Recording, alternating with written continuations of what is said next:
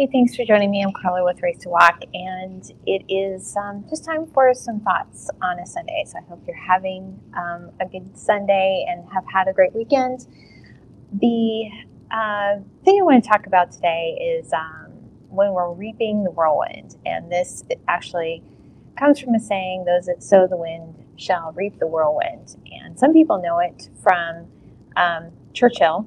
He actually is famous for this quote that he used during a speech in 1940 after Coventry had been bombed by the Nazis in the Blitzkrieg. And so this was part of the way that he motivated the British to, stand up against the Nazis. And I have an article that I think I linked to in the description. If not, I've started a page with that has kind of a collection of all these videos I'm doing on my website at Race to Walk. But he also used a lot of quotes from the Bible just to motivate Christians in general during World War II. And that can be a good thing, but I think that whenever someone uses quotes like that, we have to look at the context. So this verse is that quote is actually from the Bible in the Hosea chapter 8. I'm just going to read the first part of it so we have a context of it. And this is chapter 8, starting in verse 1. Put the trumpet to your lips, an eagle is over the house of the Lord. Because the people have broken my covenant and rebelled against my laws. Israel cries out to me, our God, we acknowledge you, but Israel has rejected what is good, an enemy will pursue him. They set up kings without my consent. They choose princes without my approval. With their silver and gold, they make idols for themselves to their own destruction. Samaria, throw out your calf idol. My anger burns against them. How long will they be incapable of purity? They are from Israel. This calf a metal worker has made it. It is not of God. It will be broken in pieces, that calf of Samaria. And then here's the verse. They sow the wind and reap the whirlwind. The stalk has no head. It will produce no flower. Were it to yield grain, foreigners would swallow it up. And so the context of this is keep in mind the book of Hosea. It was written by the prophet who God told to marry a prostitute, and this was a visual depiction of God to his people, the nation of Israel, about their idolatry and that they had forsaken him. This is how he saw them. He saw them as prostitutes, and this was a prophetic example to them that the covenant with them would be broken.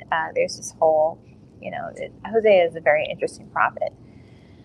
But how this relates to us today, I think that, God himself doesn't change. And the truth and righteousness and justice don't change. God is still who he is. He is the same God that he was then as he is today. And Israel was putting trust in themselves and in other nations and in what their expression of their religion was, right?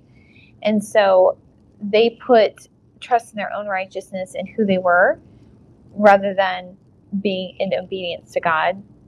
And I think that in the U.S. we do that a lot today. We don't reflect on, we put our grounding in ourselves as a church rather than putting our grounding in God.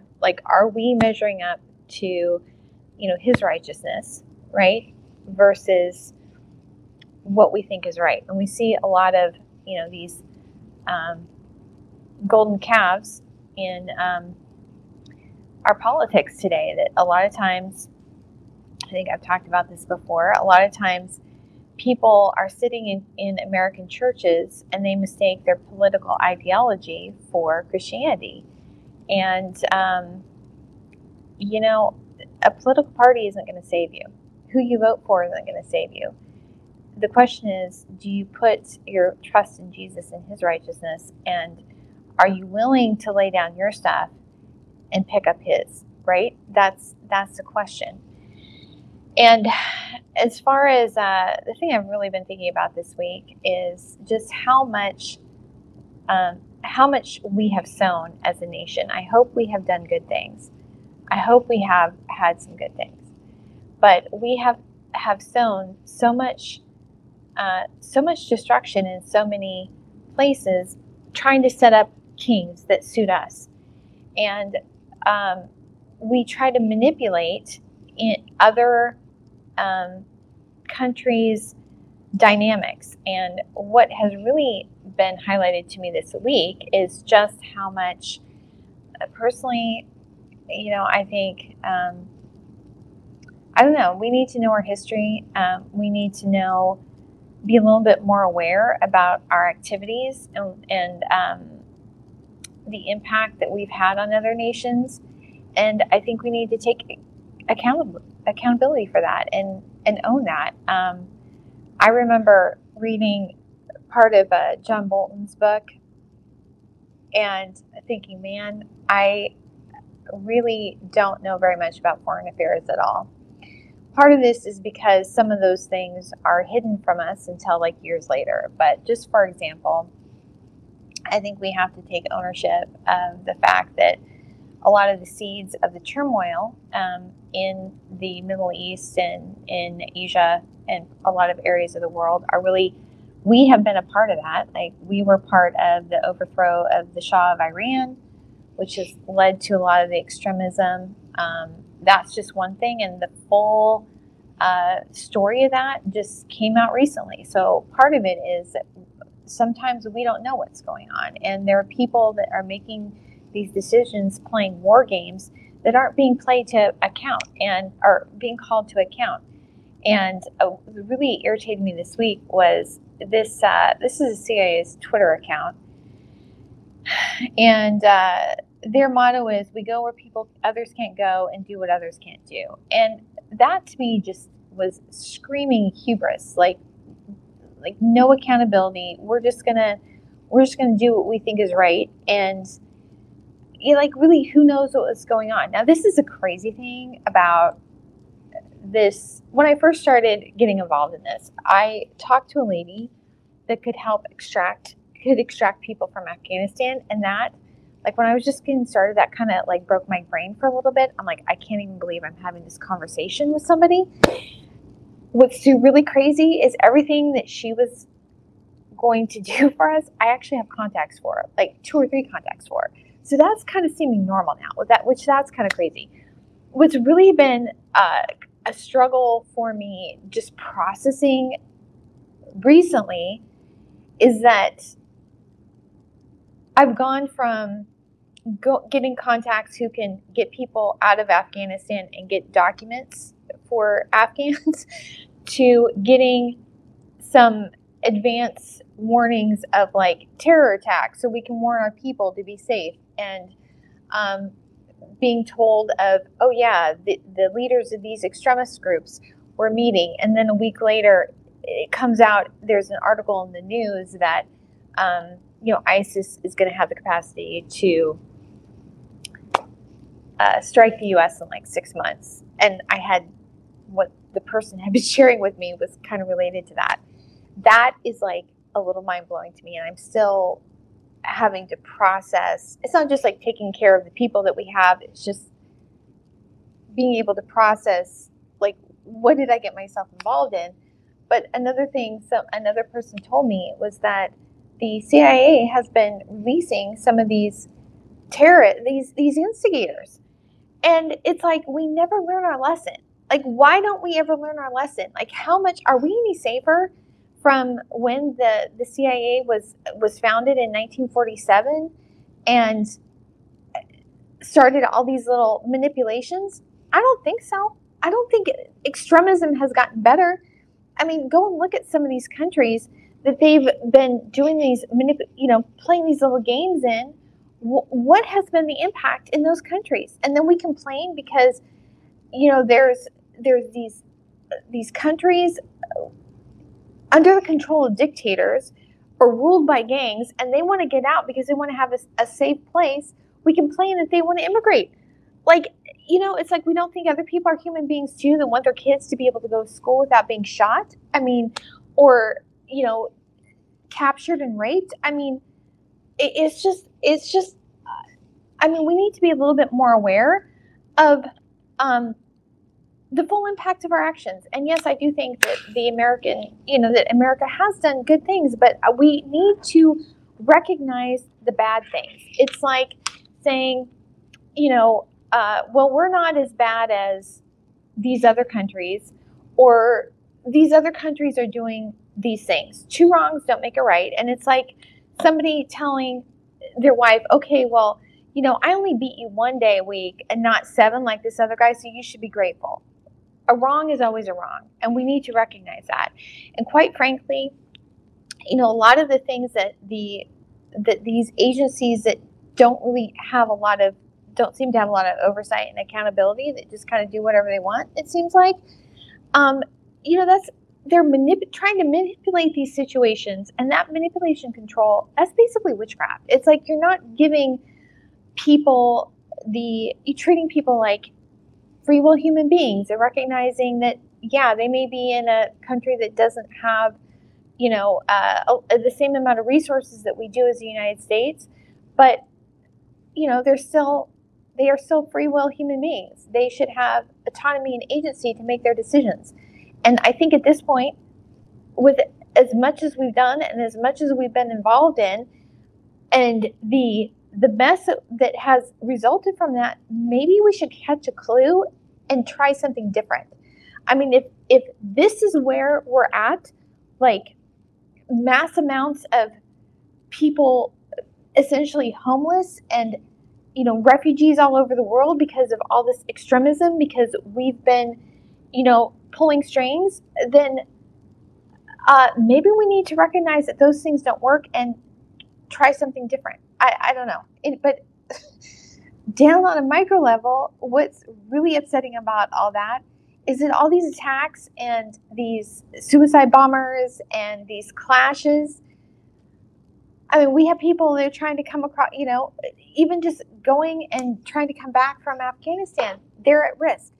This turmoil has made a delay in us getting our visas back, because they're not issuing visas to Afghans in Pakistan because of all of this. It's like, thanks a lot. You just have this mess that we pulled out and created, and then making it even more difficult to keep people safe. It's just really upsetting. So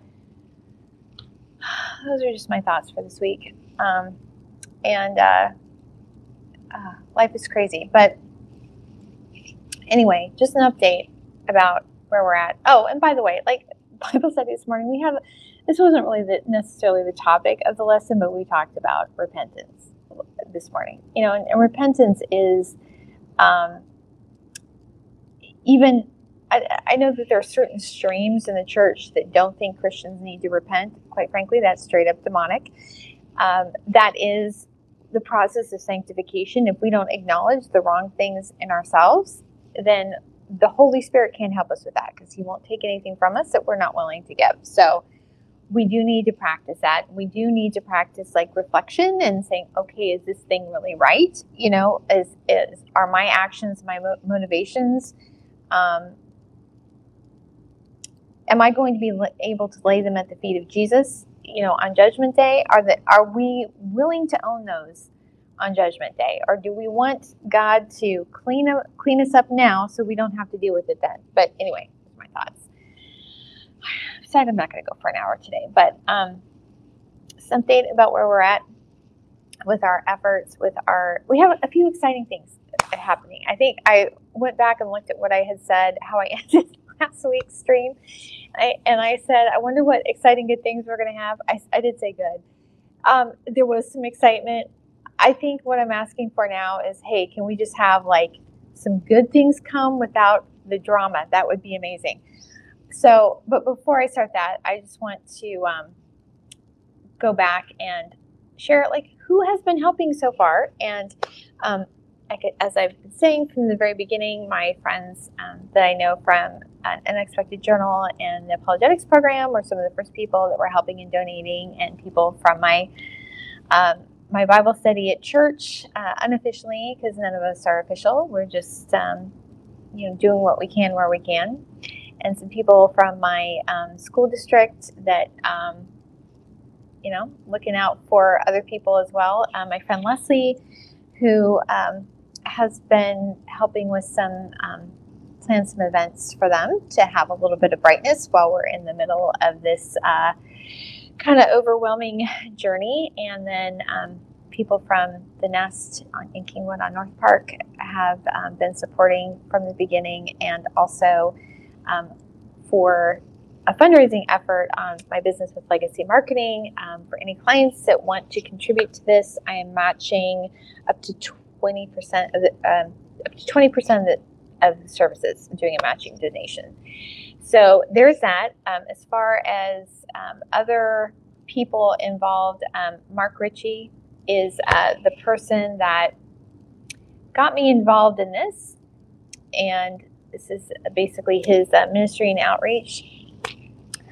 And his website is markritchie.me, and he has written a number of books, and I have reviews on quite a few of them. And I've mentioned several of his before, but his spiritual autobiography, God in the Pits, is, if you read that, you can get a little bit of an idea of how he got involved and why helping the Afghan people is so close to his heart. And then the other key person is Don Shire of Don Shire Ministries, and he's partnered with Mark and I with his ministry. So any donations to Don Shire Ministries, if you select Raise to Walk, will go towards our effort in helping the Afghan Christians. So I wanted to say that towards the beginning rather than waiting for it all the way at the end. But where we're at. Good, exciting things. One of our families, a lady's we're going to have a new baby tomorrow. There's a baby that's going to be delivered by C-section.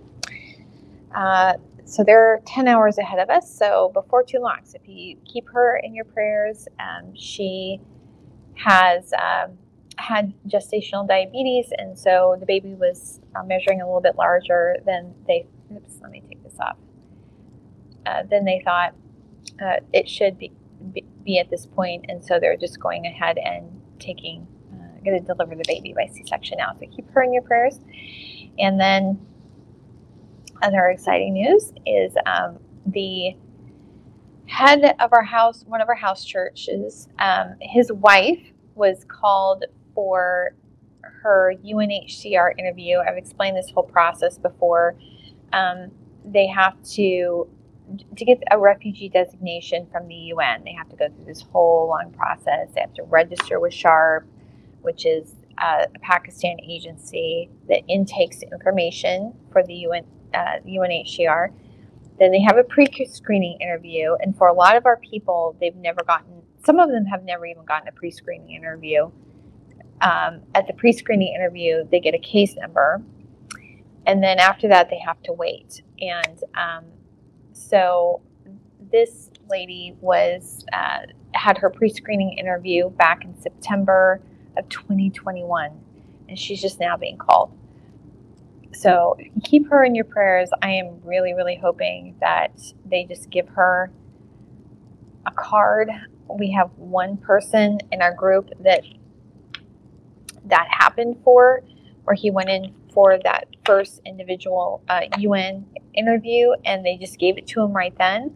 But everybody else, they've been in for interviews, and it's like this, like I explained, it's this whole long process. So part of the reason that we want that is so that we don't have to worry about them being deported from Pakistan because they don't have valid visas. We have a few people in our group whose visas have been so far expired that I don't think they can. I think they'll be banned from getting a visa regardless. And so anyway, so that's what we're hoping for. Besides that, it really, there's a lot of other benefits for refugees. The scholarships, that is required for some, well, actually for a lot of countries' immigration processes. They have to have that designation. It's required for some of the U.S.'s immigration paths, except for the one that was just launched in January through Welcome Corps. That's why I think this is like such an amazing opportunity, is that we can bypass getting that UN designation if we can find sponsor groups for our people, or not if, when we find sponsor groups for our people. So I've talked about this several times. Welcome Corps is an opportunity for people to make a difference in the lives of an immigrant family. They can, the sponsor groups are a minimum of 5 people, or it can be organizations. And they, right now, they can sponsor somebody who's already been approved and taken into the USRAP program, the refugee program. But in a few months, they're going to expand that in phase 2, and sponsor groups will be able to select a refugee family to sponsor. So that is exactly what we need. So I just need to find sponsor groups for my people. So if you're interested in that, let me know. But they are part of, let me go over this whole process again. So this is our refugee vetting process. And this, in stage 1, Welcome Corps basically takes the place of that UNHCR referral. And so they get into this system, go through all this whole long vetting process. And then once they get to the U.S., there is a local resettlement agency that helps with placement for that. It's 30 to 90 days, and that is what the welcome groups do. Normally, those local resettlement agencies find people to help the family get acclimated. But what Welcome Corps does, it gets that end point, the people who are helping, the welcoming, citizens, it gets that in place first and gets the end in place to get them into the front end. So that's what we're working on. So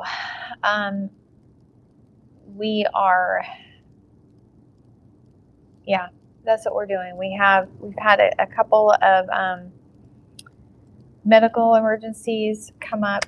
Not emergencies. I mean, they've been going on for a while. It's just, it didn't happen suddenly. It's gotten to a point where there's some health issues that can't be, treatment can't be delayed anymore. So we're working on that. The other excitement this week, so we have 2 house churches that I meet with, and second one, they are, I got a message from the head of the house church that they were being evicted from their apartment because the owner of the building found out that they had, people meeting their home and doing worship services, and so he considered the rent from them haram, because it's like unclean money, because it's they're using it for Christian worship. So he said, yeah, they told me, he sent me this on Monday. He said, yeah, I have to be out by the 15th. And he said, I can't do, they wanted him out by the 15th. They didn't give him, they had like a contract. So they're breaking the contract and didn't give him even, they were just going to say, get out. And he said, well, I can't do that. So they gave him until the 20th. It's like, oh my gosh. And so anyway, he was going around looking, he's asking for money, and I'm like, dude, I don't have like, this is what I've been talking to Charlotte about this, my friend Charlotte. It's almost like, I thought I was just teaching a Bible study. It's almost gotten to the point where like I'm running like a humanitarian organization, just me and no funding or uncertain funding. So we had a meeting yesterday, and I said, I just want to kind of clarify expectations. And I told them, I was going to have to put a limit. I'm committed to helping them. I'm going to have to put a limit on my time, because when I first started getting involved in this, I was thinking, Mark had some health issues. So I was, I thought it was like just basically, it was indefinite. I wasn't really asked for a specific amount of time, but I was thinking in my head it was going to be like maybe towards the end of the year. And I knew we had this big time crunch for December 31st to get, things resolved with visas and all of that. And so that was just kind of like a full court press trying to get that done. And so, but it's still, there's still issues, right? So, I have to learn how to like integrate this with life. And funny thing, I started rereading. I read the book Boundaries like multiple times. I started rereading it. I was telling Charlotte, it almost feels like a different book. I have read it before, but I'm not remembering some of this stuff. And then she had one of her virtual events yesterday, and it was called Equipped to Thrive. I don't know what I was expecting. It was not what it was. It was like all about boundaries. I told her it felt like she basically put that entire event together for me. So it was a good reminder. You can set boundaries, but you have to continue to hold them. So I just wanted to, it's not like I haven't said this to them before, like explain kind of the situation to them before. I have, but we've had more people come in, and I guess I just need to continue to clarify it. But I feel better about it. Because I put a limit on like the amount of time that I'm going to be spending on this. And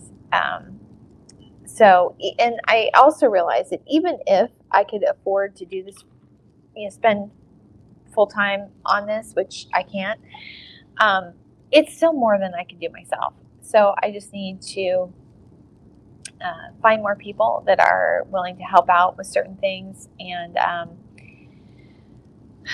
so that's what I'm working on. And the other thing is, this is kind of, I don't know. I explained last week about the guy that came from Brazil up to the U.S. And I thought for a little bit he might be got caught up by human traffickers. I don't know if I said this, but I actually called the FBI trafficking line about the whole situation, because I had an address. I'm like, can you go check on him? And they said, we can't check on him unless if he actually tells you he's being held against his will. So anyway, there's this really belief that they can, even when he contacted me when he was in Mexico, after he crossed the border into Mexico. And I had said a couple of times to him, you need to talk to an attorney before you present yourself for asylum. And, I've told the other people in our group that that's not a good immigration path, because even at the moment, seeking asylum for them is still theoretically an option at the border, is you have to be standing on U.S. soil to be able to claim asylum. Texas has been pretty notorious about denying that to begin with, but I mentioned this last week, there is a proposed change to the asylum procedures that they're basically considering expanding what they've already done for those 4 countries. It's Haiti, Nicaragua, Cuba, what's the other one? And Venezuela. If they come to the border without applying ahead of time, they're going to be denied. So they're basically denying the right to physically present for asylum to those 4 countries. There's a proposed change. From what I read it, they're planning on doing that for everybody. So if, just for example, if there were Afghans that went to Brazil thinking that they were going to go up to the U.S. from that, by the time they got there, that door may be closed. Even the guy that came to the U.S., I mean, number one, he's a single guy in his 20s. And so he doesn't have the responsibilities that, someone with a family would have. But even he's like, he's hanging out with a friend, but he's like, I don't have a job. I need to learn English. Basically he needs some help. But it's like, yeah, I mean, you're kind of stuck right now because they can't get a work permit without, he does have, I don't know what happened. I didn't talk to him. He left me a voice note on WhatsApp, and he said that they did go into a nonprofit this week, took all his documents. They told him he had to wait, but his friend was supposed to leave me a message and let me know exactly what that meant. So I don't know where he's at right now. I don't know what that means. I don't know if when he had that credible threat hearing that there was already application for asylum. I don't know. I don't know what's going on. And so I do know he has like some sort of appointment scheduled for April 11th in New York. I don't know what's going on. But he's kind of in limbo. He's kind of stuck because he has no status. I mean, he's not going to be deported now because he has that parole, but he can't like participate in society really. And so that's basically the option right now, like coming from Brazil. And I was talking to somebody else about it. And he's like, well, I've talked to Afghans that have done that. And basically the options are, it's better than dead. That's like being stuck in limbo in the U.S. for some people is better than being killed by the Taliban in Afghanistan or being held in prison in Pakistan. But what I've have explained to our people multiple times that we have to work the options that are there, and that if they want to move to Brazil to live in Brazil, then that's one thing, and we can help them with that because that's an open door. Like they can go whenever, but going to Brazil to go to the U.S. is not a good option. So there was one family that said that they want to move to Brazil and live there. So that is a plan or a project that we're working on right now. And so it's kind of a multi-step thing because they have 2 children that don't have passports. They also don't have the birth certificates, but we know how to do all that. I have contacts for those things, so I'm kind of excited about that. So that's what we're starting on. And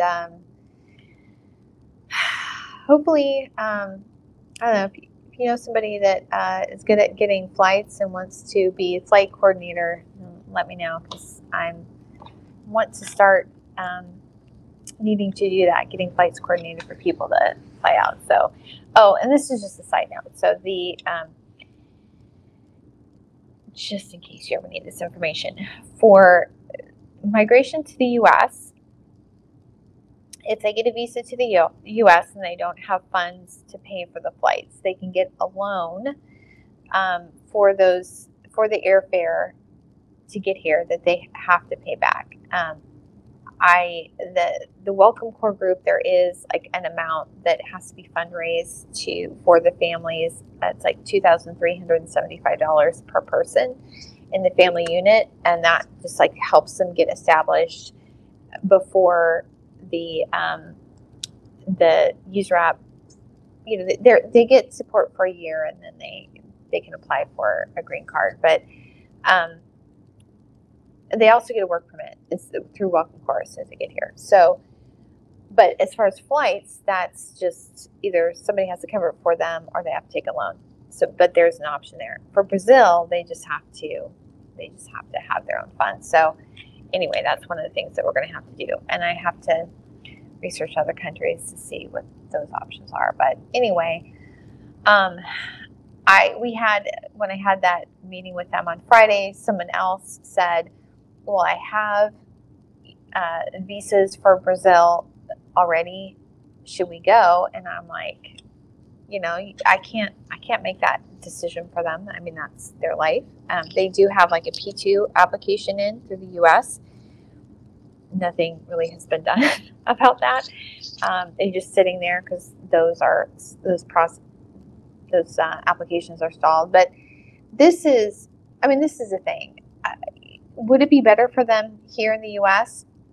I don't know. I don't know if it would be. Honestly, I would like to think it would be, but I don't know. I mentioned this before. I think I said last week that the U.S., as far as quality of life, was between 17 and 20. According to U.S. News and World Reports, we are actually at 21 in quality of life among the countries of the world. Brazil is number 47. So, objectively speaking, we still have a better quality of life than Brazil, but probably not as big of a difference as we would like to think. So, I don't know. That's just some food for thought. I think that, in the U.S., we have a lot of issues, and ignoring and denying issues doesn't help solve problems. We have to look at what reality is. Look at what reality is acceptable, and if not, we need to find out. We need to look at what we can do to change those things. What is causing those problems? What is causing the a lot of things people complain about, like inflation and rising housing costs and all those. A lot of it's caused by basically corporate greed. I mean, we have just a few countries, like the food prices.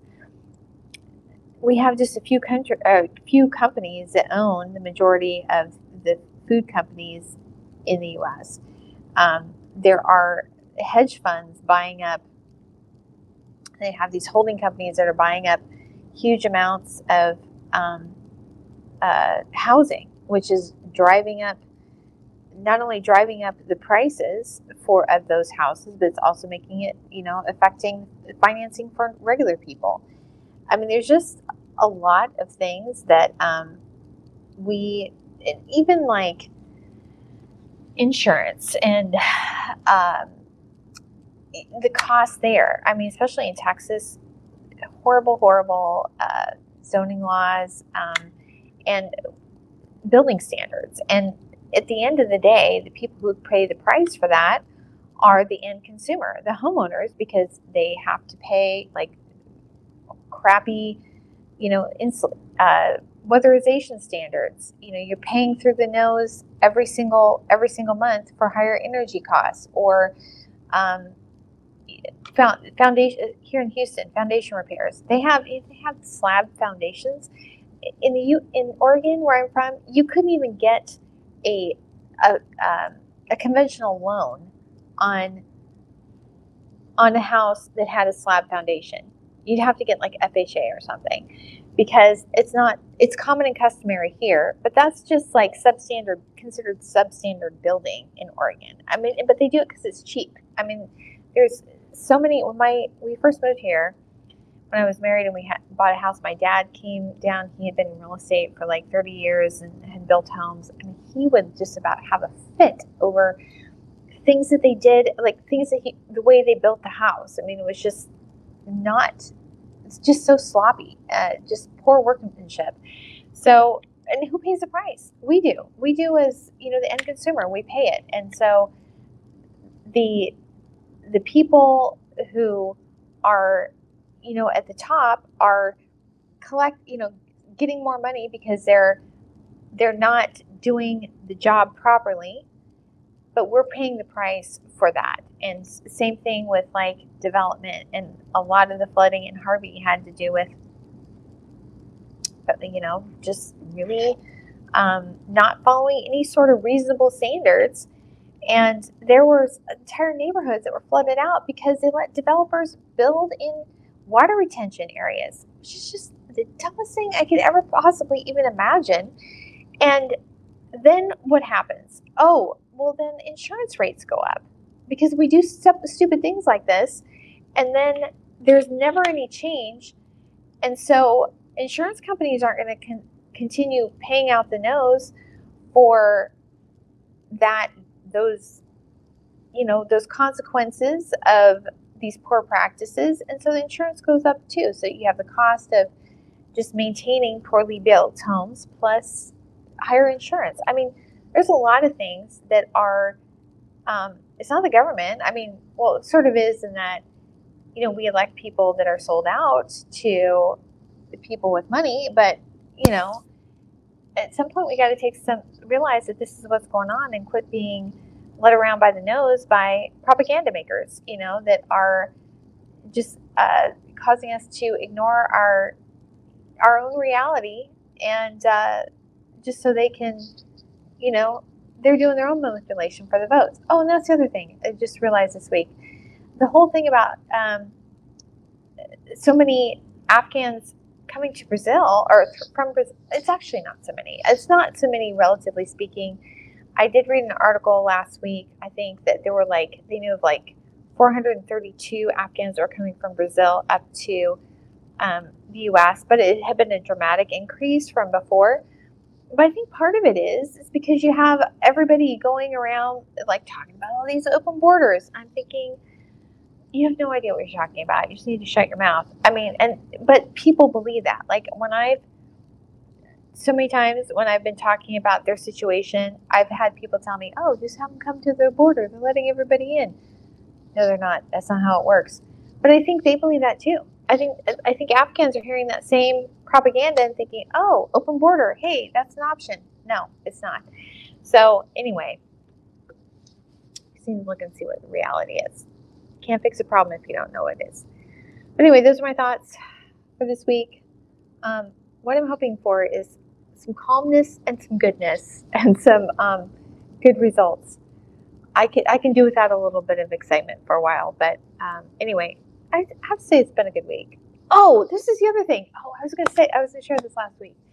Yeah, okay, so I'm glad I remembered this. So not Monday, but the week before Monday, we had a meeting, and I think I've mentioned before that I asked them what they wanted to study, because when I took over for Mark in December, I know he has a plan, a curriculum. I don't know what it is. So he had been teaching them the arguments for God from John chapter 1. And I basically just was talking about Christmas and kind of the Christmas story, traditions of Christmas. We had a class on Hanukkah, that kind of stuff. So this particular, and then the Friday group, we work on prayer, basically. We do updates about where we're at in this whole thing, and then we do prayer. But on the Monday group, I said, what do you want to do? What do you want to cover? They said they want to do prayer and comparative religions. So a week ago Monday, we had, I can't remember what we started on. Oh, I know what it was. It was Romans chapter 12. And it talks about marks of a Christian and a true Christian life. And so we just read that. I think it's 9 through 21 and the verses that's in. So we read that. And then I said, okay, well, what do you see different in this, between this passage and Islam? Because I know, I've had classes on Islam and Christianity. I took, in my church, we had a couple of classes. I've read books. I had a class in Islam and Christianity from Nabil Qureshi. And so I know some, but I mean, they've lived it. They're in the middle of Islamic culture. They are living the impact of the differences between Islam and Christianity as Christians in an Islamic country. And so each of them shared the thing that stood out to them about that. And I really wish I had recorded it. It was so amazing.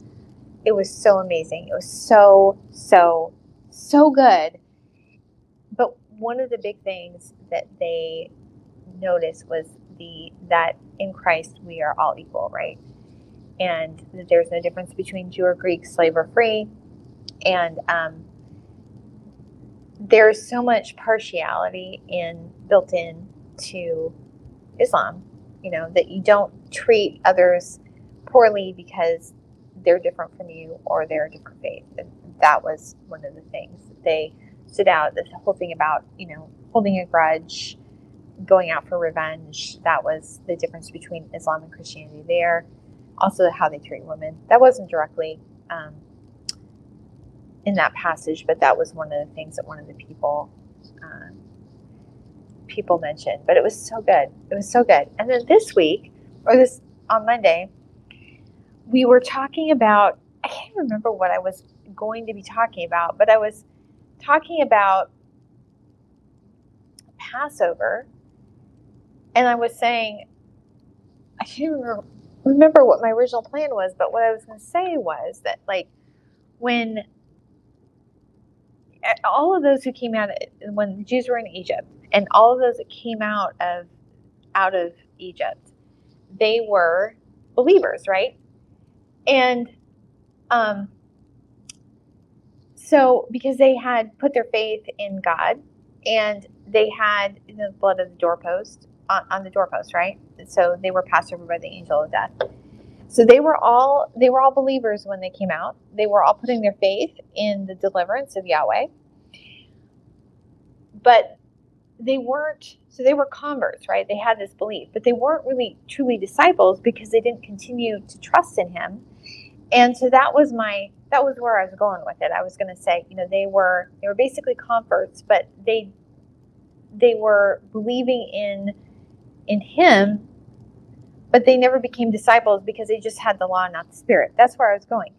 But they were asking me about Easter, and I thought they meant, a lot of Christians, American Christians, don't understand Easter, that Passover, crucifixion, first fruits, Easter. A lot of people don't make that, they don't understand that connection. I think that's weird. I can't even remember a time when I didn't know that, so that's always weird to me when people say Easter's a pagan religion or a pagan practice or something. I'm thinking, have you ever read the Bible? I mean, even in the New Testament, it's specifically, you get those Passover connections. So anyway, I thought that's what they meant, but they just meant Easter. Like, what is, like, the observance of Easter? And one of the other people that had zoomed in, he's like, oh yes, I've researched this. It's called Edi Pak. And it's like, I was like, oh, wow. Okay. So we're like going, like, what is Easter? How do we observe it? Why do we observe it? That was the question. And so a lot of them had become Christians, but they were literally just like, a couple families meeting together. So they don't have that experience at all of corporate worship, or even, it's just weird. I have to remember that. Like, because it was the same thing about Christmas, right? Because their identification of Christmas was with Santa Claus. That was the public observation. And that's how, that's what they associated with Christmas. And they knew it was Jesus' birthday, but like how the observance of it, they identified it with Christmas. So we had a lesson about that too. So anyway, that was the lesson this week. And so that is what we're going to be covering in the Monday group is we're going to be talking about Easter. So I have a whole series. I'll have to go back and look at my series that I did on Easter. I have 5 lessons on that, and just kind of see how I want to like break that down and integrate it. But that's this week. So anyway, that's an update. That's where we're at, and keep praying for everybody. Think about it if you want to help some people immigrate. We need some Welcome Corps people. We need some donors and sponsors, and I need some help with some things. So I have a couple people that I think might, in certain areas, I just need some commitments from that. So anyway, so far it's going to be it was a good week, and I'm hoping for a better one next week. Even better one. And we're going to have a new baby tomorrow. So anyway, hope you have a great week.